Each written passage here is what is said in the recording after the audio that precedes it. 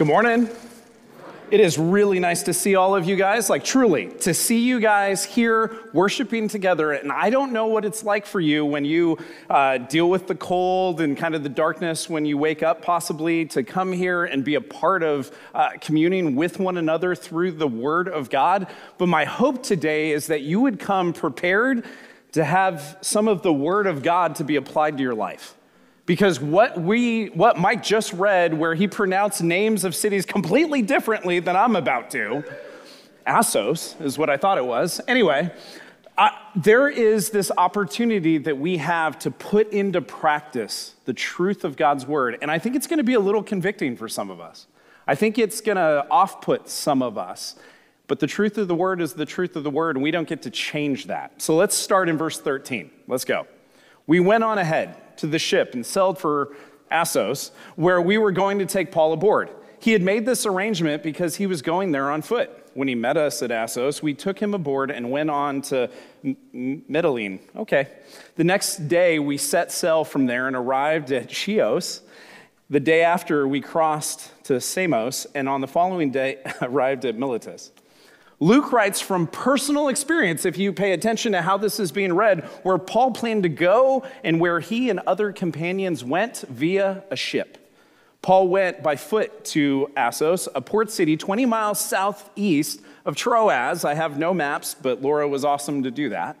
Across the country, while Luke and the others sailed around the peninsula is where they ended up. Eventually, Paul and his companions ended up at Miletus. We got that one the same, 30 miles south of Ephesus. Verse 16. Paul had decided to sail past Ephesus to avoid spending time in the province of Asia, for he was in a hurry to reach Jerusalem, if possible, by the day of Pentecost. Because Paul preferred not to go through Ephesus, as he had a great number of friends there, he had experienced a lot of things there, he had connected with a lot of people in Ephesus, and he believed that it would prolong his arrival to Jerusalem. He wanted to reach Jerusalem by Pentecost, which was 50 days after Passover, which was about 43 days after the festival of unleavened bread, which we read about last week in verse 6 of chapter 20. Verse 17, from Miletus, Paul sent to Ephesus for the elders of the church. Paul had a message for the elders of Ephesus and requested their presence to talk with him in Miletus, 30 miles south of Ephesus. No lifts, no ride shares, no buses. Paul is about to share, and this is why I'm kind of rushing towards this. He's about to share the only recorded speech we have in Acts where Paul directly addresses believers and elders in this case. I felt that this was very important for our community to unpack this, to hear this, to study this. And this address that Paul makes to these leaders, elders, pastors, shepherds of this church in Ephesus, that Paul helped start and spent so many years with. And while I'm not Paul, and I am definitely not an apostle, capital A especially, I do have a heart for this church in Santa Clara, which I have spent the past 5.5 years worshiping with.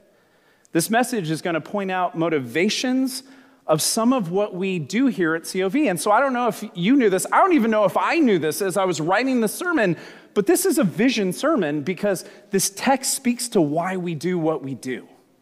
But please know that even though I'm one of the pastors here at the church, I am also included in the flock of God, and I am in no need less of grace than any of you, because it is only by grace any of us stand before God forgiven. Verse 18, when they arrived, he said to them, Paul, speaking to the elders in Ephesus, you know how I lived the whole time I was with you, from the first day I came into the province of Asia. I served the Lord with great humility and with tears and in the midst of severe testing by the plots of my Jewish opponents. Paul begins with reminding the elders in Ephesus about the example and the way of life that Paul lived among them. Now, Paul then says he served the Lord with great humility. I tend to think if someone has to talk about their humility, they've already proven they don't have any. But remember who's writing this. This isn't just Paul writing this. Paul might be saying this, but the Holy Spirit is involved in this process, not only leading Paul as he has served the Lord in humility, but also as this is being communicated to the elders in Ephesus and canonized and put into Scripture that we now read 2,000 years later. Now, let's be clear. As I spoke about how there is much application in this text, this is not application for us where you and I have to brag about ourselves and then blame the Holy Spirit. What we write, what you and I write in text message, letter, what we speak, it doesn't end up in Scripture. It's not that we can't be led by the Holy Spirit as we speak, but we should not speak about ourselves in a way that takes credit away from God. Now, humility, let's talk about this for a second, because I definitely need this preached at me. Humility is the posture of being broken. It's a modesty. It stands in contrast to arrogance and pride. I worked at a church, and one of the behind-the-scenes things that once was said was, we pride ourselves on our humility. Humility is an identifying characteristic of a Christian. But even as I say that, I think there's a struggle that maybe we hear. It's an identifying characteristic of being a Christian, and then we feel like we have to act more humble. Paul says this to the church in Philippi. It's pretty well known. We've read it many times. Do nothing out of selfish ambition or vain conceit. Rather, in humility, value others above yourselves, not looking to your own interests, but each of you to the interests of others. Paul's writing to the church in Philippi, and it's a pretty good blueprint for humility that is exercised because it's rather than just what you do and more who you do what you do for. That was a lot of do's. Now, when we do anything, we ought to think of others before ourselves, which I don't think most of us do naturally.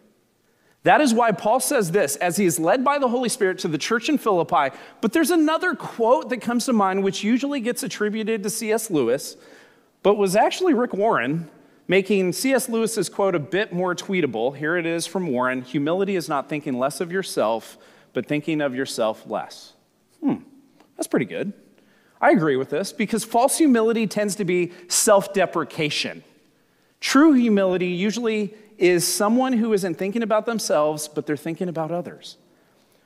And this is specifically what Rick Warren and Paul are both communicating. But because C.S. Lewis tends to make any sermon better, here's the quote that Rick took inspiration from. C.S. Lewis says in Mere Christianity, "The truly humble man will not be thinking about humility. He will not be thinking about himself at all." And Paul begins with reminding the elders of his service to God by thinking of others. And he also includes that it was with great tears amongst severe testing at the hands of his Jewish opponents. Now, Paul is using this description. He points out the emotional, and specifically in Paul's case, the physical abuse that came with serving God by caring for others. Church, serving others is not easy. And I doubt any of you would think that it was, but the emotional trauma that can come from serving God by caring for others is a real thing. And something that more people should be aware of, as Paul and the other apostles and pastors and elders and leaders have been dealing with ever since this. The writer of Hebrews puts it this way: have confidence in your leaders and submit to their authority, because they keep watch over you as those who must give an account. Do this so that their work will be a joy, not a burden, for that would be of no benefit to you. Now, the writer was not giving license for any leader to make any follower do whatever the leader wanted. But the writer was pointing out that the proper leader ought to be leading with an account that will be given to God one day, and with the responsibility that ought to come to a leader who leads, cares, and guides those that are in their care. Now, I have many other things to say about this, but I'm going to refrain because leading a congregation can be joyful. There are times, and I'd say this is currently one of them, but there have been awful times in the ministry that require a faith in God that I don't think most of us realize existed, but because we've possibly come through it, we now see it. Paul continues, verse 20, "You know that I have not hesitated to preach anything that would be helpful to you, but have taught you publicly from house to house." Paul did not hesitate to preach anything that he believed would be helpful for the elders and others that he influenced. When I became the lead pastor, it was 67 months ago. I did the math because I have a calculator. One thing I told the search committee, which Barbara was a part of, was that I wanted to lead a church through the Word of God. That was kind of my growth plan. We're just going to read the Word of God, and we're going to encourage people to do something with it. Pretty crazy. I should speak at conferences, huh? And this is why we teach books of the Bible. Because we don't want to skip what God wrote because of what the Word of God can produce. Let me show you what Paul says to Timothy. We're going to look at this twice today. 2 Timothy chapter 3, 16 and 17. All Scripture is God-breathed and is useful for teaching, rebuking, correcting, and training in righteousness, so that the servant of God may be thoroughly equipped for every good work. There is no better way than to preach the Word of God, to read it, to meditate on it, to study it, to apply it, to produce a faithful, equipped servant of God. This is why, if some of you know this, some of you don't know this is why we record the sermons. Because we know that not everyone can be here every single week. This is why we care that you're here as often as you can be on Sunday, because we're actually going through the Word of God. And we're doing it together. And when we come and go and we listen when we feel like, and we don't really engage with the Word as a community, things are missing. We aren't on the same page. We view the same text in totally different ways because of what we've heard about it, even though great time and effort has been put in to teach the Word honestly and faithfully each week, and not just by me, but by all of the teaching team. Laura, thank you for last week. Well done. Now, I've said this before, but I came from a context, prior to being at this church, I was part of different churches, but there was a context, I won't name names, but one of the contexts that I was in really valued people's giving ability and how they contributed to the organization financially. This was kind of the main thing that was talked about. And part of this kind of association, I sat with a pastor at a conference, and instead of speaking about the flock, that's you and me, I'm a sheep. Okay, I'm a sheep and Bob, both work, well done. And instead of speaking about the flock or the sheep as his spiritual responsibilities, he called those in the congregation, his congregation, giving units. Now, I realized I didn't want to be a part of that, and I didn't want to try to continue to grow a church when Jesus promised that he would build his church, and building comes from the investment in the Word together. But this is why, personally, I don't know what people give. Like, we encourage you to give. There's a box. You can do it online. I have no idea what anyone gives. I know what I give. That's all I know. But I don't want to look at one person and say, hey, they give more, so they should be treated differently. No. So because I choose not to know that specific analytic, I pay attention to who's here, who's engaging, who is both attending and serving, which I personally call participating in the work of the gospel through the people of Church of the Valley. So don't hear this as, oh, I haven't been here in a while and you're calling me out. I'm not. We're glad you're here. But I'd hope you'd give to this vision of being around God's Word and putting it into practice. And I hope you see that as a cause that's worth giving of your hard-earned money. But I won't know, because the elders hide that piece from me because I asked them to. So I hope you'd be here, not because you receive some credit in heaven, but because being in community and studying the Word of God corporately has great benefit to yours and my spiritual well-being. Verse 21, I've declared, Paul says, to both Jews and Greeks that they must turn to God in repentance and have faith in our Lord Jesus. Now, Paul did not stand on a street corner yelling this to make onlookers feel guilty. Paul preached repentance from the Scriptures as an invitation to be intimate with God to those who would listen. Repentance, which literally means to change direction, meant to turn from what you were worshiping and turn to God. It truly was an invitation that God provides by grace for people who actually realize that they are not going to be able to be sinless or make up for their sins themselves. And this message was for both Jews and Greeks. And this includes all of Jews, Samaritans, and Gentiles. Now, let's be really honest about Christianity, okay? People tend to treat Christianity or think of Christianity as very exclusive. It's either Jesus or hell. And I guess that's true in the sense that there isn't a middle ground. But Jesus, who is the way, the truth, and the life, is offered to any and everyone. And this invitation is so inclusive that many refuse to receive it because people want to earn rather than receive a gift. Now, when I speak of eternity, because people ask me about eternity a lot, I guess that's part of my job, I tend to say it this way. Hell is where God is not. Heaven is where he is. You get what you want. Hell is where he's not. Heaven is where he is. You get what you want. And that seems really good of God to not force you into what you don't want or to go where you don't want to be. Just made it a little simpler, didn't I? Verse 22. And now, compelled, great word, by the Spirit, I'm going to Jerusalem, not knowing what will happen to me there. I only know that in every city, the Holy Spirit warns me that prison and hardships are facing me. Paul is being compelled by the Holy Spirit. To be compelled by the Holy Spirit is to be led by the Spirit of God in the will of God through the glory of the Son of God that's found in the scriptures of God.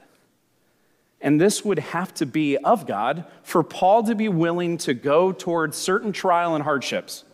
The irony about this statement that Paul is making is being compelled by the Spirit is that when I hear people use the same phrase or that God told them that they should do something or that God is calling them, it usually does not have trials attached.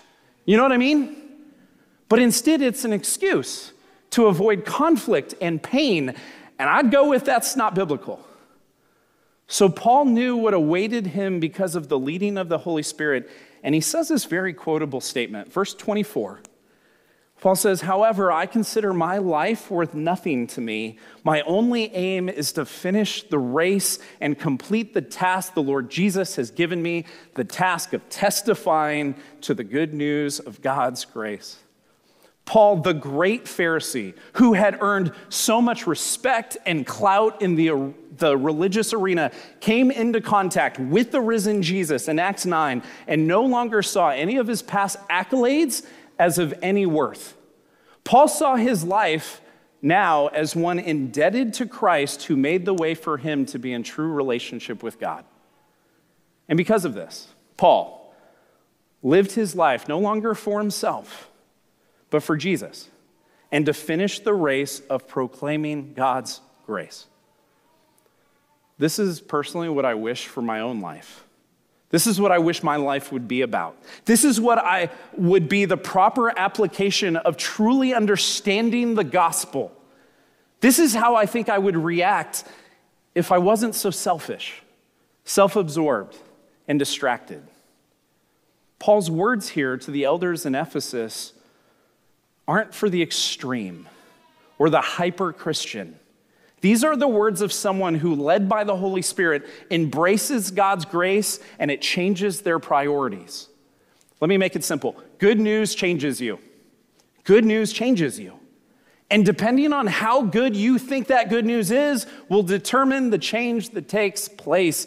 So does the gospel, is it really good news to you? Or is it just like white noise that you hear and you go, oh, I'm going to hear the gospel on Sundays and I'm not going to do anything with it? Because it's a big deal. Verse 25. Now I know that none of you among whom I have gone about preaching the kingdom will ever see me again. Therefore, I declare to you today that I am innocent of the blood of any of you, for I have not hesitated to proclaim to you the whole will of God. Paul's making a pretty perplexing statement here regarding the fact that he preached the kingdom of God to these people in Ephesus, but believes that they will never see him again as he is headed towards a future death. And that he does not believe that their blood is on his hands as he is not failed to proclaim the full counsel of the scriptures. So we're up here, I just want to kind of be meta for a second and kind of speak into. So I'm up here, I'm reading notes and preaching to you things that I have studied. You are sitting in the pews, pew, pew, and you are hearing the truth of God. And generally what happens is we lean in more when there's a story told. Laura had some great stories last week. We lean in a little bit more. But the weird thing about it is I would guess that most of the people in this room really want to grow. You really do want to spiritually not just understand more, but you actually want to look more like Jesus. And the weird thing about it is, as I've been speaking for over 20 years about God's grace, there's this weird thing that happens when you start to read scriptures, especially a lot of scriptures, people disengage. Even though this is the living and active word of God. And this is the ESV version, so it's extra spiritual. But Paul, as he's speaking about this, he's not just saying things that he's come up with. He's quoting scriptures from before him. And so he's really referencing Ezekiel chapter 3 regarding the blood on the hands. Ezekiel, this prophet God is speaking to, and Ezekiel writes, "Son of man," as God speaks, "I have made you a watchman for the people of Israel. So hear the word I speak and give warning from me," God says. "When I say to a wicked person, you will surely die, and you do not warn them or speak out to dissuade them from their evil ways in order to save their life, that wicked person will die for their sin, and I will hold you accountable for their blood." So you want to know the responsibility one has who teaches and proclaims the gospel, especially to a church? We will be held accountable for preaching the truth and the full will of God found in the word of God written by the Spirit of God. So personally, and I think you know this, I don't always hit all the world's biggest current events. And maybe there's some I should tackle that I don't, but we are going through the Word of God, book by book, passage by passage, and in a lot of cases, verses by verse, and sometimes when Mike preaches, word by word, and hoping that the Word of God from Genesis to Revelation will truly equip the believer to be mature. Verse 28, Paul gives exhortation. "Keep watch over yourselves, elders of Ephesus, and all the flock of which the Holy Spirit has made you overseers. Be shepherds of the church of God, which he bought with his own blood." Paul states, keep watch over yourselves. Before he even gets to the flock, he exhorts the elders to keep watch over themselves. Now, each elder, I'm not going to point you out this time or make you stand, even though you're such good-looking men, but each elder individually should be watching out for themselves spiritually, meaning they are doing what they need to do in their relationship with God to be leaders that can be examples to the flock, while also being in God's word, watching out for what they're learning, filtering what they're hearing and learning through the entire counsel of Scripture from Genesis to Revelation.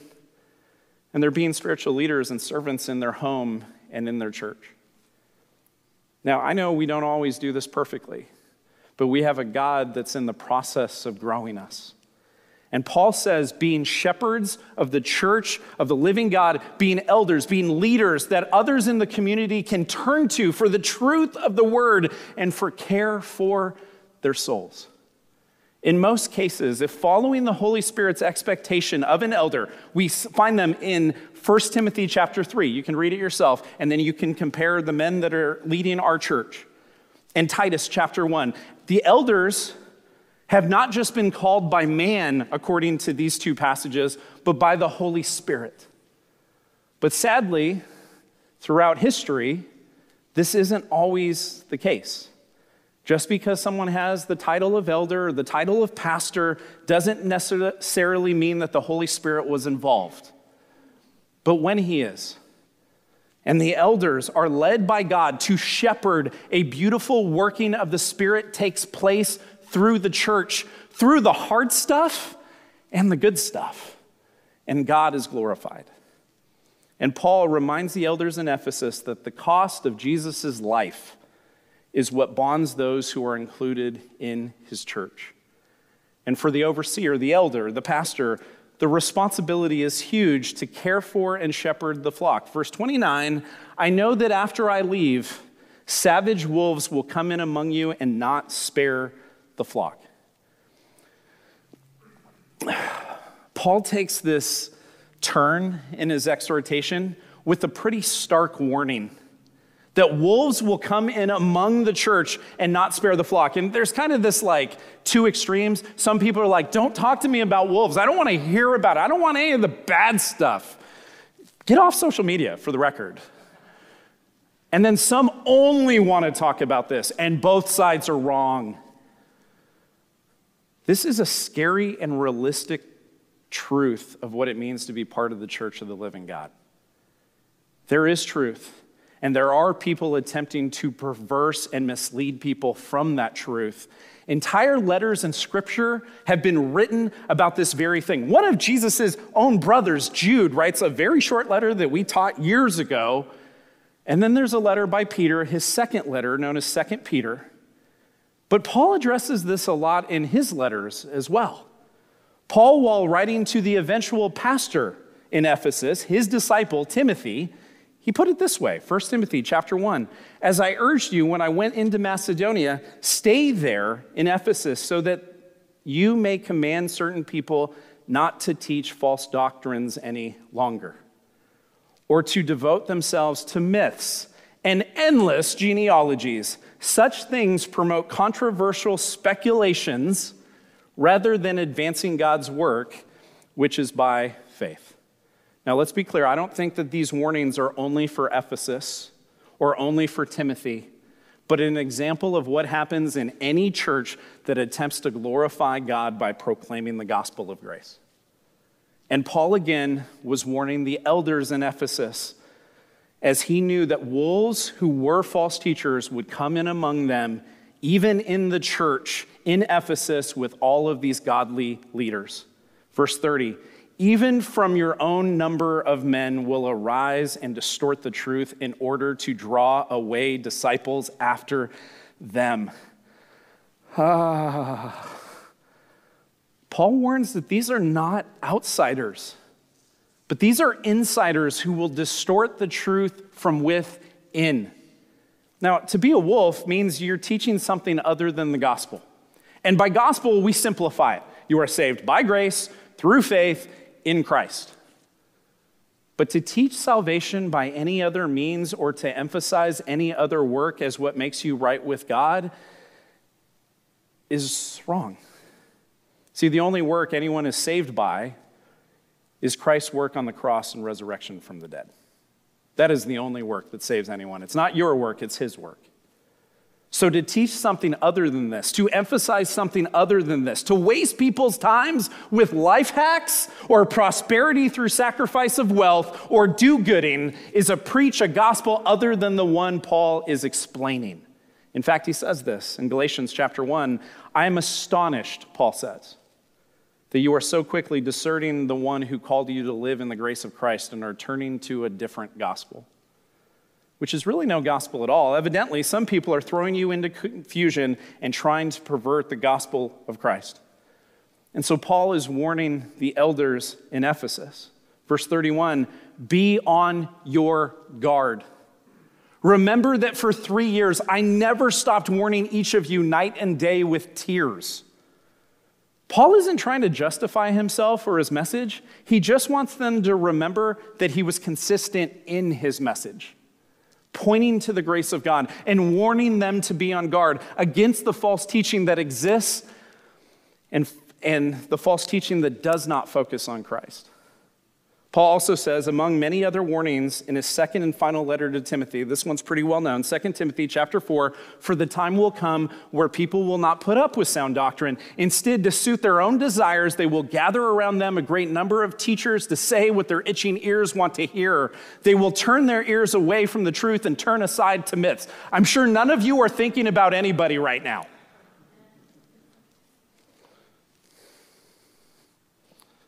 See, myths don't have to be outrageous or fantasy. Often myths are truths perversed so that they sound right, but lead people astray from the gospel. And it's not difficult to be led away from the gospel of grace, because grace is not natural. It is supernatural, and it often requires the Holy Spirit to point out to us, or to believe it, or to receive it, or to give it. The Holy Spirit has to be involved. Verse 32, now I commit you to God and to the word of his grace, which can build you up and give you inheritance among all those who are sanctified. Listen, I'm not saying that the word of God can grow you because I just want you to believe that. I'm saying that because that's what specifically it says in the text over and over. Paul blesses the elders here by saying that he commits them to God and to the word of his grace, which is really all that a pastor can do for his people. To proclaim the full counsel of Scripture, Genesis to Revelation, all the minor prophets, all the major prophets, all the Gospels, all the letters to the church, with the hope that his people would believe it and apply it to their lives. That is what we do here. At least that's what we strive for. That's what we pray for. That's what we hope for, because we start to see change in people who are trying to serve God by listening to his word. They're surrendering their own priorities, and they're doing what God tells them to do in the text. Verse 33, Paul says, I have not coveted anyone's silver or gold or clothing. You yourselves know that these hands of mine have supplied my own needs and the needs of my companions. Paul addresses the accusation that others from outside the church were saying that he did what he did for financial gain, which he did not. He worked hard to provide for he and others who were joining him in the work of making known that Jesus is the Christ. Verse 35, in everything I did, Paul says, I showed you that by this kind of hard work, we must help the weak. Remembering the words the Lord Jesus himself said, it is more blessed to give than to receive. Paul's example of hard work was not to be selfish, but to care for the needs of others, both physically and spiritually. But he makes this statement that is debated and important enough for us to address, because this is actually an interpretive understanding of Scripture that I think matters to us. Because some of us make applications that we shouldn't from what Paul says here. As Jesus says, here's what Paul says, it is better to give than to receive. Is this true? Yes. It is in line with all of Scripture. That God gave is a consistent theme of the Scriptures, and we too ought to give grace, care, and love, and mercy. But that's not what I want to address. I want to address the fact that nowhere else was Jesus quoted saying it is better to give than to receive. So was Paul misquoting Jesus like a lot of people do today? No. This was a common theme of the Scriptures, and Jesus, being God and being known as the Word, was known to say this. And it's consistent with the Scriptures. But none of the gospel writers, Matthew, Mark, Luke, and John, wrote down Jesus saying this. But Paul, who was led by the Holy Spirit, quoted by Luke, who penned the book of Acts and also penned the book of Luke, while inspired by the Holy Spirit, quoted Jesus saying this. So this is biblical. It is canonized. It is true that Jesus said this, because as we read at the end of the book of John, and here's where I want us to talk about some interpretive challenges, John 21:25, as he ends his letter, says Jesus did many other things as well. If every one of them were written down, I suppose that even the whole world would not have room for the books that would be written. So there's much that isn't included. But does that mean we get to add anything we want or think Jesus said as part of Scripture? No. No. No. 2 Timothy chapter 3, verse 16, first part of it. All scripture is God-breathed. Emphasis mine. We don't get to add or take away from the scriptures. In fact, Revelation, John, the same disciple whom Jesus loved, who wrote the book of John and 1 John, 2 John, 3 John, whom Jesus loves, warns those who read the scriptures. Here's what he says, Revelation 22. I warn everyone who hears the words of the prophecy of this scroll. If anyone adds anything to them, God will add to that person plagues described in this scroll. And if anyone takes words away from the scroll of prophecy, God will take away from that person any share in the tree of life and in the holy city which are described in this scroll. Do we get to add or take away? No. So let me say something we say pretty consistently, but I'm going to say it. How we handle and interpret and apply and care about God's word matters. And I believe it all comes down to our willingness to embrace the grace of God by believing him at his word. But when we come to his word, we realize that the word doesn't contradict itself. It contradicts us. And we don't like it. But we will be a people, I hope, I pray, I beg God of this on your behalf and mine. I pray that we would be a people that would surrender to God and his word and his truth, even when it contradicts our preference and it exposes our priority list that doesn't include or even acknowledge him. Surrender is something that most of us don't want to do. Let's be real about this. But it is what receiving God's grace produces. We said it many times in multiple sermons, but the gospel is really God overruling you. So you say that you love God, surrender daily to what he says in some way. Verse 36 through 38, when Paul had finished speaking, he knelt down with all of them and prayed. They all wept as they embraced him and kissed him. What grieved them the most was the statement that they would never see his face again. Then they accompanied him to the ship. This isn't a note, but I gotta be honest, I read this and I go, did they not hear anything he just said?